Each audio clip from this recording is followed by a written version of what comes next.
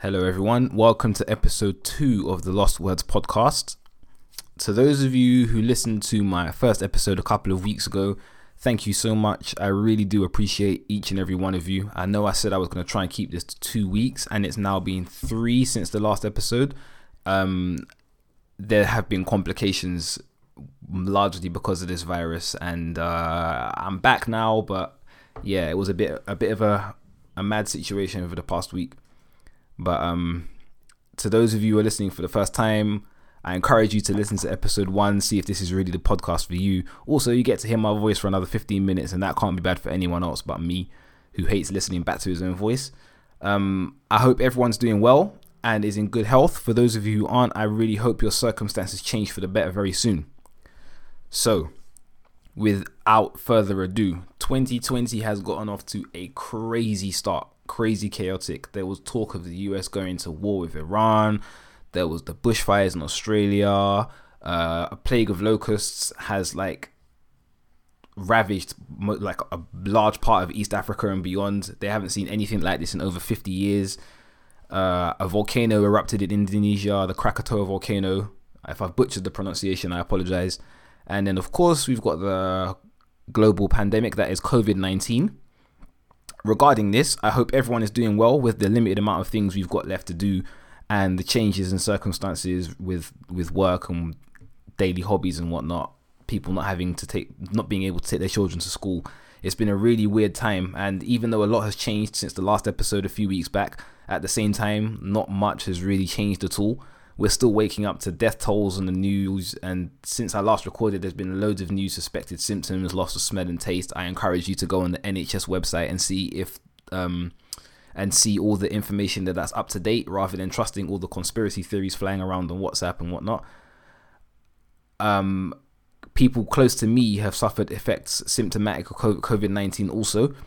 So I'm starting this episode by wishing everybody good health and good fortune, and thoughts and prayers to everyone who is affected by this virus, whether directly or indirectly, and to those in difficulties for any of the other reasons I mentioned, especially in the other countries. I can't imagine what it's like to live in a country that has an active volcano. So thoughts and prayers to everyone involved, everyone in Indonesia. We've reached yet another point in time where all the news outlets are reporting hundreds of deaths in a single country on a daily basis. And instead of being horrified by that fact, we're kind of now a bit desensitized, which is really weird to see. Of course, there's been many other occasions where this has been the case. SARS, all the wars going around in the world, the global famine. But now I think we're seeing what it's like when hundreds of people are dying daily in developing countries.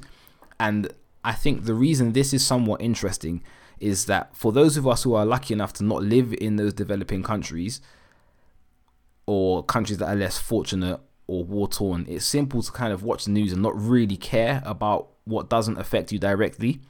But viruses don't know government allegiances, international treaties and whatnot. There's a very real problem affecting the whole world right now.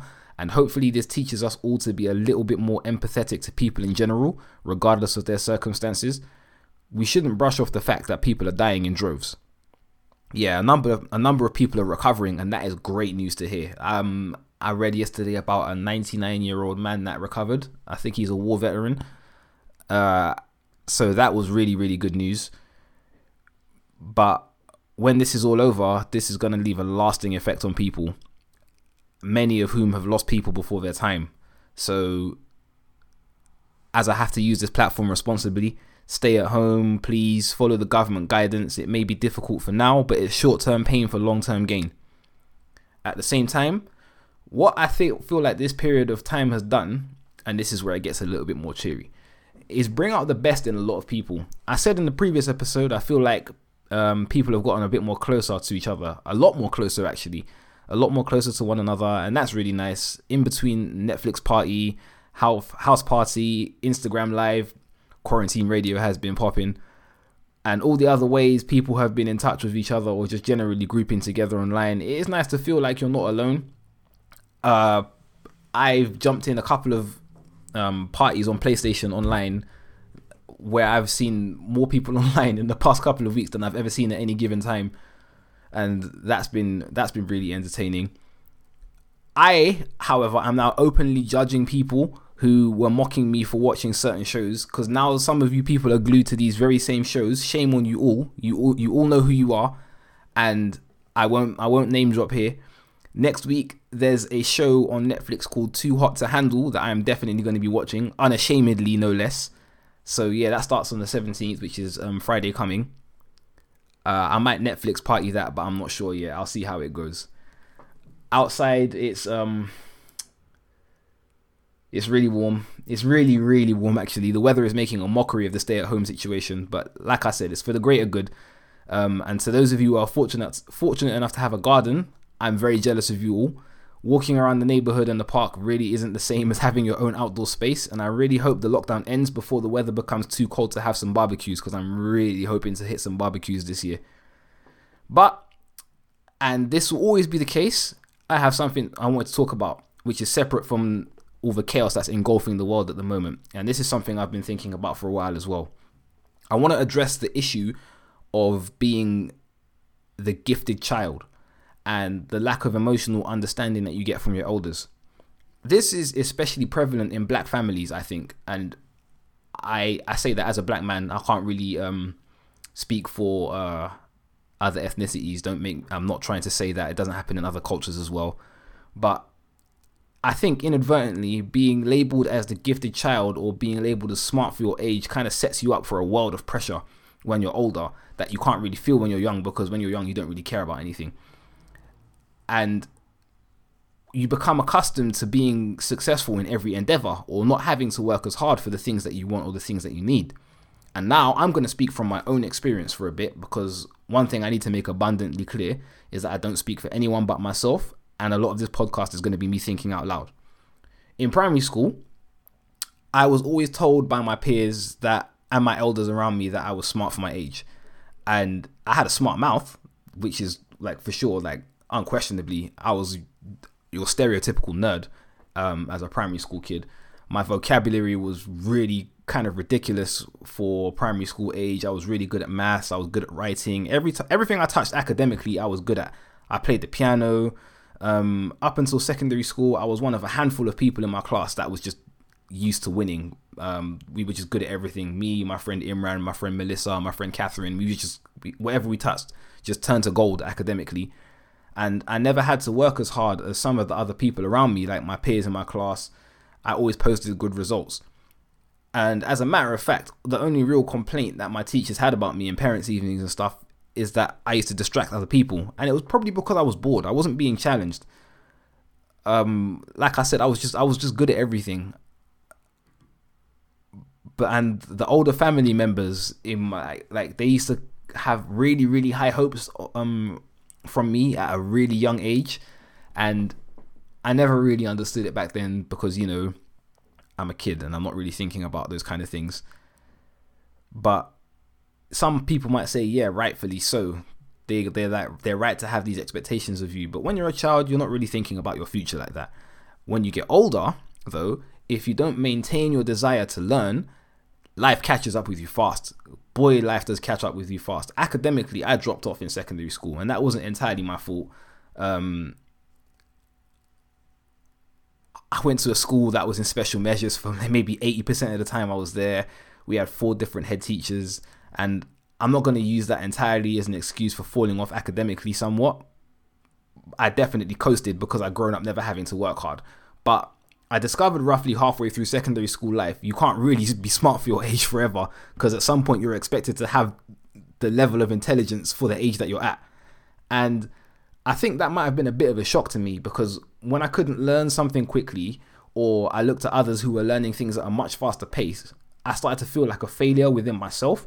And only now, much later in my life, do I think I have the answer to why that is within myself, because life is essentially school until the day you die. You have to learn new things for the rest of your life. College, university, new jobs, so on and so forth. And I'm guilty myself of looking at the people around me and thinking, why am I not as good as them when I've always been top 3 at whatever I've done? And the simple answer is that it's because I grew up not having to work as hard to be as good as I needed to be. I wasn't used to actually working for what I wanted. I was just good. There was no explanation for it. I never had anything handed to me, but I was just good at a lot of things. Getting turned down for jobs and promotions and not being where I wanted to be in my life at a particular time or a particular age used to be absolutely terrifying to me, because even if you're not comparing to someone else in a similar position, you're in a place mentally where you feel like you deserve what you've not necessarily worked so hard for. In my late teens, I heard a phrase, what was it? Hard work beats talent when talent doesn't work hard. And at the time, I either didn't understand or didn't care in terms of how it related to me, what that phrase actually meant. But it took me actually failing at some of the things I thought I worked hard enough for to realize that I simply wasn't working hard enough to get the things that I wanted. And when I realized this, it was one of the most liberating things ever. I think becoming a parent was one of the best things to happen to me in terms of my own personal growth, because as a dad, you always think about how you can be a better dad, or if you're doing enough in your current capacity as a parent. And I don't want to put pressure on my daughter to feel like she has to exceed to keep me feeling proud of her. I do want her to do her best at all times, but I want her to appreciate the value of the hard work she's put in to get to where she is. I think that might be a difficult ask, because when I was a young kid, I thought I had all the answers because I was usually right about whatever I was putting my mind to, and I wasn't really trying to hear anything the adults said. I never really responded well to authority, and I think that's only something I've gotten better at in the past 3 or 4 years. It's a whole other conversation, though, to talk about the parental pressure you face growing up in a household with Caribbean parents or with Caribbean grandparents, especially African parents too, from what I hear. My nana wanted me to be a doctor, and she would tell everybody in earshot that I was going to be a doctor when I was still reading Biff and Kipper books and Spot the Dog when I was like 6-7 years old. And she was not hearing me when I was saying I had no interest in being a doctor. So even though like my cousins were like, don't worry about it, I just kind of never understood. I was like, no, I don't want to be a doctor, and I feel like she should know that. But it's funny to think about that now. If your parents come from the 50s or the 60s, those kind of times, they'll have grown up in a time where they had to deal with their own hardships and difficulties that we as their children and grandchildren don't have to deal with now. And as a result, it can be hard to lean on your elders for emotional support, because they don't understand. They simply do not understand. They've become battle hardened, and not that it's a competition in their eyes, but they may see your day-to-day problems as a drop in the ocean compared to their trials and tribulations growing up.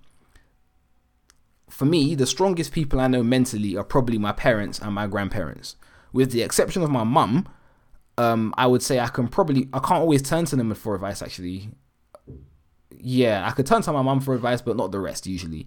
And that's not a slight on them by any means. That's not an insult. It's simply that they don't understand the times.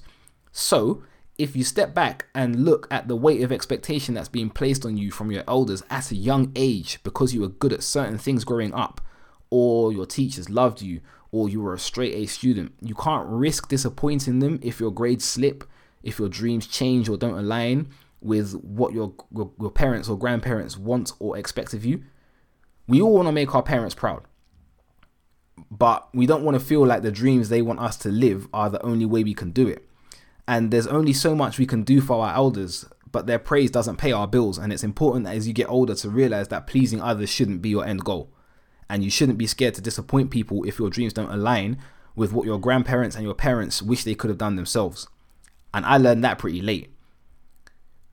I think that's all I've got to say on the matter. That was kind of emotionally charged. I promise I'm not going through it. I really am not. I was lucky enough to grow up in a house with love, and my parents did allow me to express myself. I did have some disagreements here and there with some of the elders in my family regarding where I should go as a career or whatnot, but I've got a roof over my head, clothes on my back that I pay for myself.